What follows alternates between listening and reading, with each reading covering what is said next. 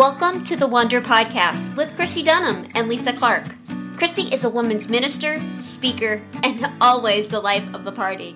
Lisa is an author, Bible teacher, and likes to laugh with Chrissy. They've teamed up to give you hope, encouragement, and hopefully a laugh or two. Now grab a cup of coffee, pull up your favorite chair, and enjoy this episode of the Wonder Podcast. Welcome to another edition of the Wonder Podcast. My name is Chrissy Dunham, and I get the opportunity to co-host this with my ministry partner, Lisa Clark. And we are so excited about today's topic and our guests. Lisa, there's no chit chat today. Usually I want to know what's going on with you and all of that, but we got too much to do today. We do have too much. There is no room for chit chat. Although I do want to say that I've already got my dinner in the slow cooker downstairs. So there we go. I am winning today. I have noticed on social media, you are posting a lot of cooking things. So I don't know if you're starting a new ministry in cooking or if you're just throwing that in our faces. I'm not sure. But I'm not, because I've never been a cook. And so I've been spurred on. And so now I'm like, okay, this looks pretty good. I think I'm going to take a picture. The last night's was delicious, but it did not look good. That's why you did not get a picture. But anywho. All right. Sorry to delay us. Today we are going to talk about parenting adult children. And as our listeners know, Lisa and I, that is the stage of life we're in. We are empty nesters and we are parenting our adult children. And our two guests today, which we'll introduce, they're parenting children to adult children. One of our guests still has children at home and children out of the home. So it's going to be a great discussion. And I hope you listen to the whole thing, because there are going to be some great things that you're going to need when you hit that empty nesting season that is approaching quickly. So our first guest is Linda Paulk. Linda Paulk is a good friend of Lisa and I. We have been friends for years. Our kids all went to the same school, but she is the president of Sky Ranch, where my grandkids go and participate. And of course, that's where Lisa is a part of Sky Moms. And we are so excited to have Linda Paulk on. She's been on before, Lisa, if you remember, to talk about grandkids. You know, she had her first. So amazing, amazing lady. Hello, Linda, and welcome to the Wonder Podcast. Hello, and thank you for having me on again. And boy, is this a hot topic. And haven't we all had quite a journey with it so far? True. Yes, we have. We've had challenges. And our second guest also works for Sky Ranch. She is the vice president of sales and marketing. Her name is Candice Myers. She's a mom of 4. So she has 2 adult boys that are outside the home and then 2 precious girls that still are at home. So she's kind of a split nester. What about that? That's a cool term. She's a split nester. She's got some gone and some still at home. So welcome, Candice. We're excited that you're with us. Thank you, Chrissy. What a pleasure to be on this call with this much wisdom and this much energy. I feel like I told Lisa, hey, this seems like something great to talk about. I really have nothing to add. I just want to get some wisdom. I've got a lot of questions. Well, look what you stirred up, Candice. Here we are. We're ready to go. We're ready to go. So Lisa and I have been empty nesting for quite a while. Linda has 2. Our kids are kind of all in that same age bracket. So let's just start with Linda or Lisa. Tell us some things that you've learned about boundaries, because the boundaries are very different than they were when your children were living at home. Linda, what have you learned about boundaries? Oh, goodness, that you have to have them, first of all. And you have to figure out, take some time to figure out what that means. But your role changes. You're still a mom. You're still a parent. But the role changes when they're out of the house, and the role particularly changes when they're married and that they have their children. And so learning when to give advice, when to coach them, when to parent, when to be a friend, what that role is. So first you kind of have to learn what the role is, especially when you have grandchildren. What I've learned with grandchildren is that, at first we wanted them every single second we could have them. And then we realized that we had to have some boundaries there because they took us up on it. And so we certainly had to have boundaries with respect to that. But just recognizing that you have an adult child that is no longer living at home, they are independent, and your parenting shifts. It just shifts. You're no longer, they're no longer under your roof. And they've got their own mindset on things. And I think it was particularly hard when our daughter, Ashley, really didn't need me as much after she became a mother and figured it out. At first, honestly, and she knows this, and she wouldn't even be ashamed of me saying this, I was wondering whether she could really do it on her own. And then when she figured out that she could, it was actually kind of hard for me, because she needed me so much. And then she didn't need me as much. But one thing's for sure I've learned is they will always need you. Your role just changes a little bit. Yeah, it's an interesting tightrope walk, isn't it? Because your love for your children has not wavered. You still love your children as much as you did when they were 6 years old, now that they're 20 or 25 or whatever age, 30. So the love is no different. It's the same. It's the responsibility. It's the calling now. And I remember early on when we were just first dealing with adult children, I had to be real cautious on unsolicited advice because we, in our nature as women and moms, is to help and to fix. And so when they would tell me a scenario, I would go right into, well, this is what you need to do. And they would be like, whoa, I wasn't asking. I was just telling you my situation. I don't need you to fix this problem with my boss or with my husband or, whatever the situation is.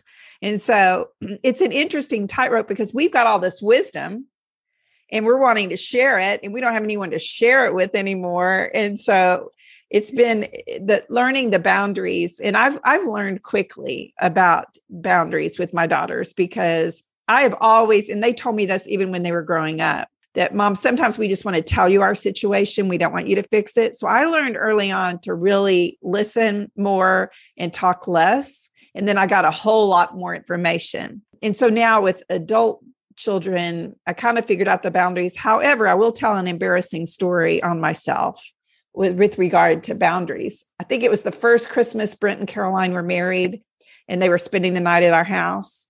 And I remember Christmas morning, Cameron was there because she was still not married and we were ready to celebrate Christmas. Well, I wanted them up and coming down and doing our normal traditions and the whole thing. Well, I just went up there to wake them up. Well, that was not a good idea because there's my son-in-law. I didn't know what he slept in, all of the things. I wasn't even thinking straight. And it's very embarrassing that I even did that and that he had to have a conversation with my daughter to say, hey, would you tell your mom not to come in the room? Ridiculous, right? Who would have even done that? But I was just like going along my merry way thinking things are just the same. Well, they're not. And so that was just a great lesson for me to be like, oh, wow. Boundaries are for me. Boundaries are for them. We all have to learn to work within this. Right. And I think one of the most important things that you both said is our natural instinct is to jump in and fix it. Mm-hmm. And really, they just want us to listen. Yeah. They will ask us and they'll make it clear if they want us to give them a solution. Otherwise, we're a sounding board. We're just going to sit there and listen and make mental notes as you're listening. This is how I'm going to pray for Katie. This is how I'm going to pray for Abby. I'm hearing that, or I'm sensing this. And the Holy Spirit will guide you and direct you. It's actually very easy once you figure out the rhythm and we quit trying to fix it and quit trying to dominate and still set curfews and all those things that we are used to doing. That's just not our role anymore. Yeah, that's right, Chrissy. And actually, as Lisa was talking, I made a mental note to just mention prayer because it takes a lot of prayer also in your new role. and as you are setting boundaries, but just continuing to pray for your children, continue to pray for God to give you wisdom as the word tells us to, and wisdom to deal with and love our children with the appropriate boundaries. So, and I love what you said about the fix it and the listening, Lisa, because with my mother, and she knows this, that we got to a point where I just finally said to her, can you just listen to me? And so my mother really taught me, because of how she mothered us, even though she's been an amazing mom. So nothing to take away from that. But she wanted to know what that exactly meant. And I said, just let me talk, and don't always just give me all your advice and tell me, how you would handle something unless I asked for that, Yeah. And so I felt like I had the opportunity to learn that from my mother, the way she mothered us, as adults. That's great. That's great. And to have that great example. So Candice, you're kind of in the in between stages right now. You're still parenting, but you've also got adult children. Do you feel kind of schizophrenic some days? That's a great descriptive word of how I feel most of the time, because it's in this weird transitory state. And I feel, but that's parenting, right? About the time you get infancy figured out, they become something, sort of semi-mobile, and then they become toddlers, and then they go to school. And so you're always in this state of transition. And I've been at parenting now for, only 24 years, but 24 years, which is long enough to know, I think we're going to stay here. I think this series of transition is probably normal. And I watch it even in my own relationship with my own mother, that we're different now than we were 5 years ago. So I think, change is your constant, I suppose, whether we like it or not. And I do. My oldest is 24 and he's out of the home and working full time. Then I have one in college, and that's its own little beast, right? Yeah. That whole, how much freedom, we're still helping you, but I don't want to control. And then he's popping in and out of the home. So he's in part of the time, he's out part of the time. And so it's in a constant state of flux. And then I have a 16-year-old daughter, and that's, that's its own story. And then for those of you who've raised daughters, and then I have a 10-year-old. And so I feel, and I find myself almost having to be 4 different moms, not just they have 4 different personalities, but they're all in 4 very distinct phases of life. If I tried to parent my 10-year-old like I'm parenting my college student, she'd be out doing whatever she wants, whenever she wants, right? And that's not okay. She needs something different than that. And so it is, it's wild and it's crazy, and it requires the most intentionality that I can muster in a day to make sure that I am what they need, not too much, like it's like Goldilocks parenting, right? Not too hot, not too cold. That's right. And some days I feel like I'm killing it. And some days I'm like, holy cow, I need to go to bed. Yeah. I love that. When Linda and Candice and even Lisa, when you guys think about victories that you've had with your children, successes, and even failures, what comes to mind that would help our listeners? There may be some moms out there that feel like they're failing at this mom thing. And there may be some that just think they're killing it, but they may be making some mistakes along the way. Why don't you share with us just some of your successes or some of your failures, things that you laugh about now, things like that. But I'll just kick it off while you're thinking. When Johnny and Katie had their first baby, I had my bags packed when they left the hospital. I was at the hospital all the time, and I was ready to spend the night because my mom spent the night with me. Not only the night, she spent a week with me, and we lived in the same town, but she physically moved in my house and helped me. It was my first baby. I didn't know what to do. She was such a great help. And I remember that. And I remember being able to take a shower in peace and all these memories that I had with my mom. So I had my bag packed. We had not even discussed it. I just assumed this is what I'm doing. So I pull up behind them and we're all excited. Jonah's home. We get everything carried in and I have my bag. And Johnny looked at me and he said, "What, are you staying?" And I said, "Well, yeah, I'm going to help you with this baby. Y'all have no idea what to do." And he said, this is our time. This is our little family, and we'll figure it out.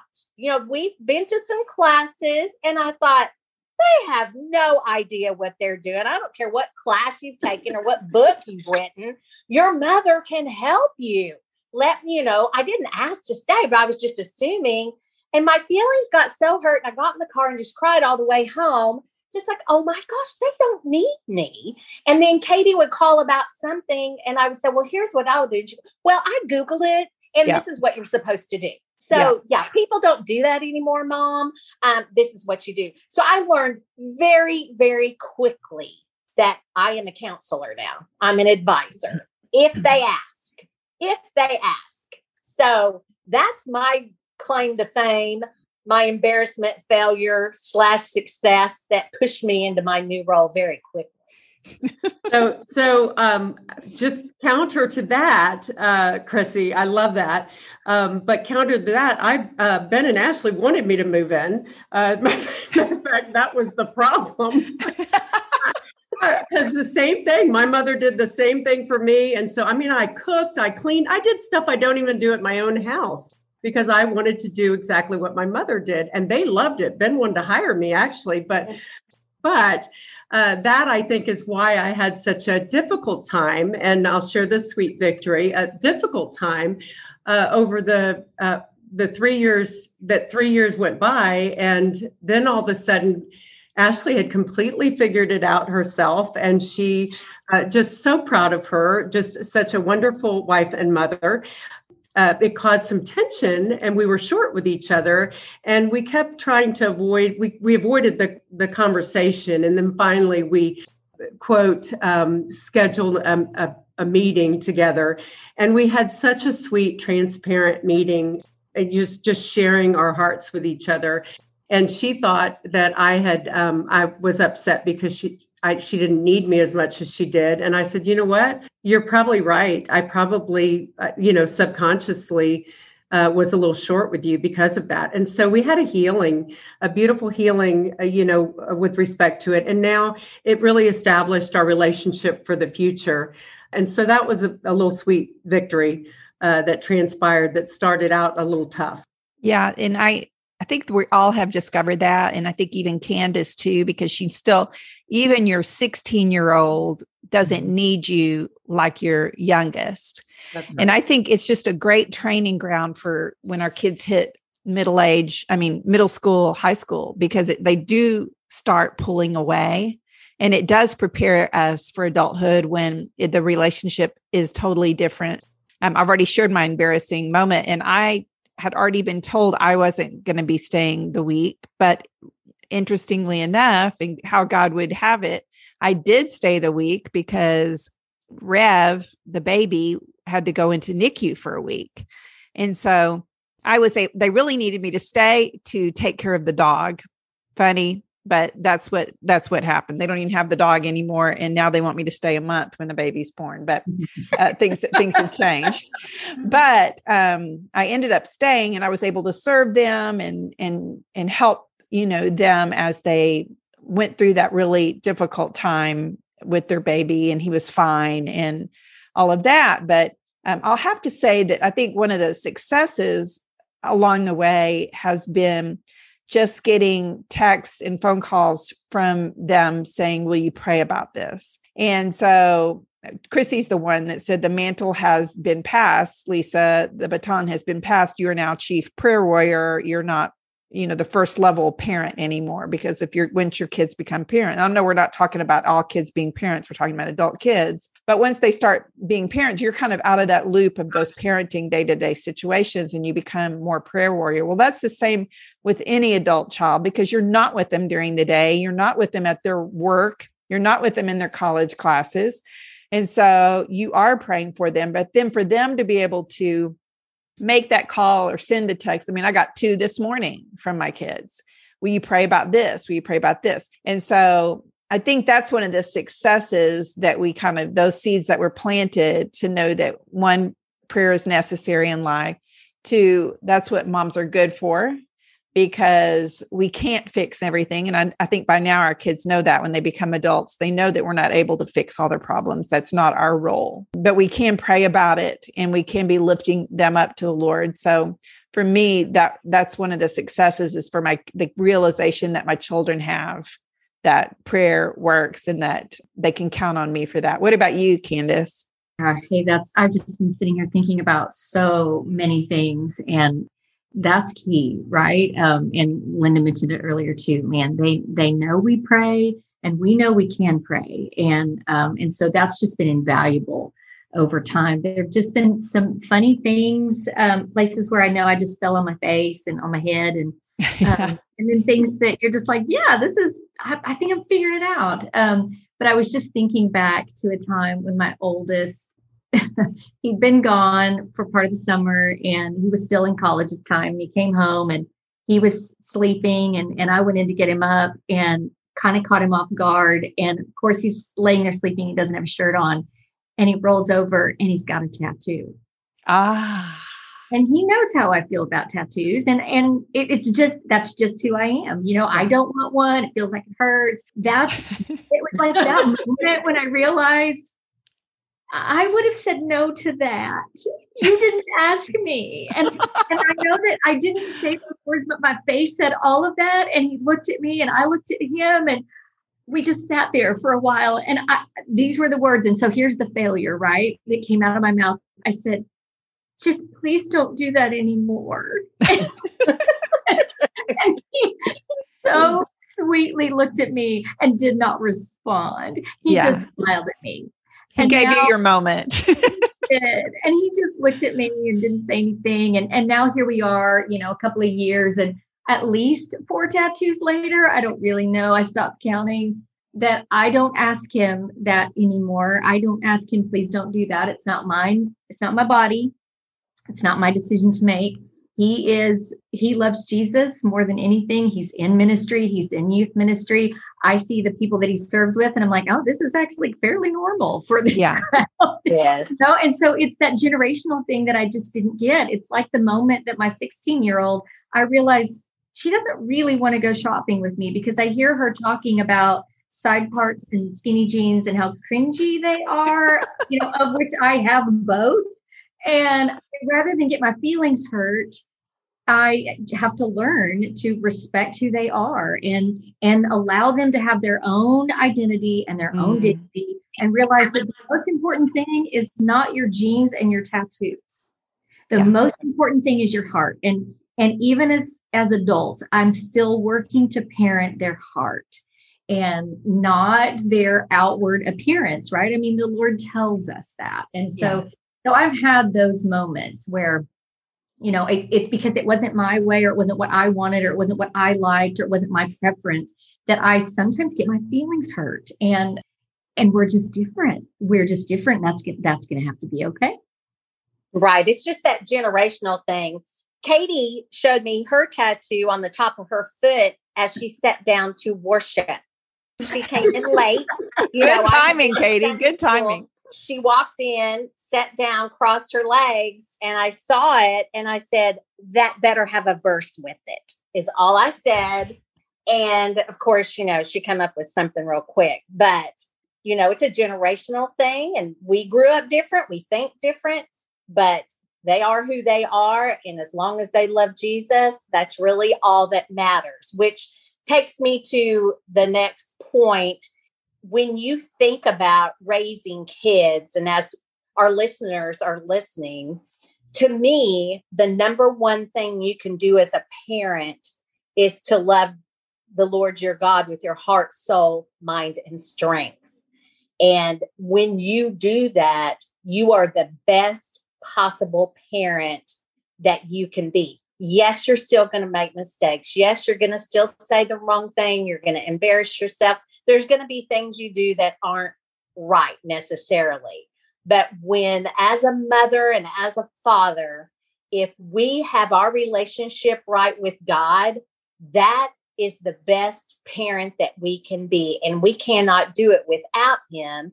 So that being said, the verse that I lean on is the one where the Pharisees and the Sadducees came to Jesus and said, "Oh, you've taught us such great things, but what is the number one thing?" And he looked at them and said, "To love me. Love me with your heart, soul, mind, and strength." And when you do that, you'll automatically love your neighbor. And I think when I pray that when my kids see me living that out, that they will emulate that to their kids, and it will be a generational thing that's passed down for their kids and my grandkids. So when you think scripture, what are some scriptures that you girls lean on as you parent, no matter what season you're in? One of the things that that somebody told me once, and I just continue to, to kind of live this out and continue to bring this to forefront, is to focus on Jesus and be obedient, and everything else falls into place. And that is something that has been highlighted in my mind since I've had adult children, and also pointing them to Jesus. And my scripture would be John 15:5, which is, "I am the vine, you are the branches. If you remain in me and I in you, you will bear much fruit. Apart from me, you can do nothing." And, we've always said that to our kids when they were younger and as adults is, apart from him, you are nothing. We are nothing without him. And as they see the fruit in your life, and as you continue to point your kids towards Christ, I do believe, as you mentioned, Chrissy, that that's the most important thing for your kids to see, is for you to model that in your own life.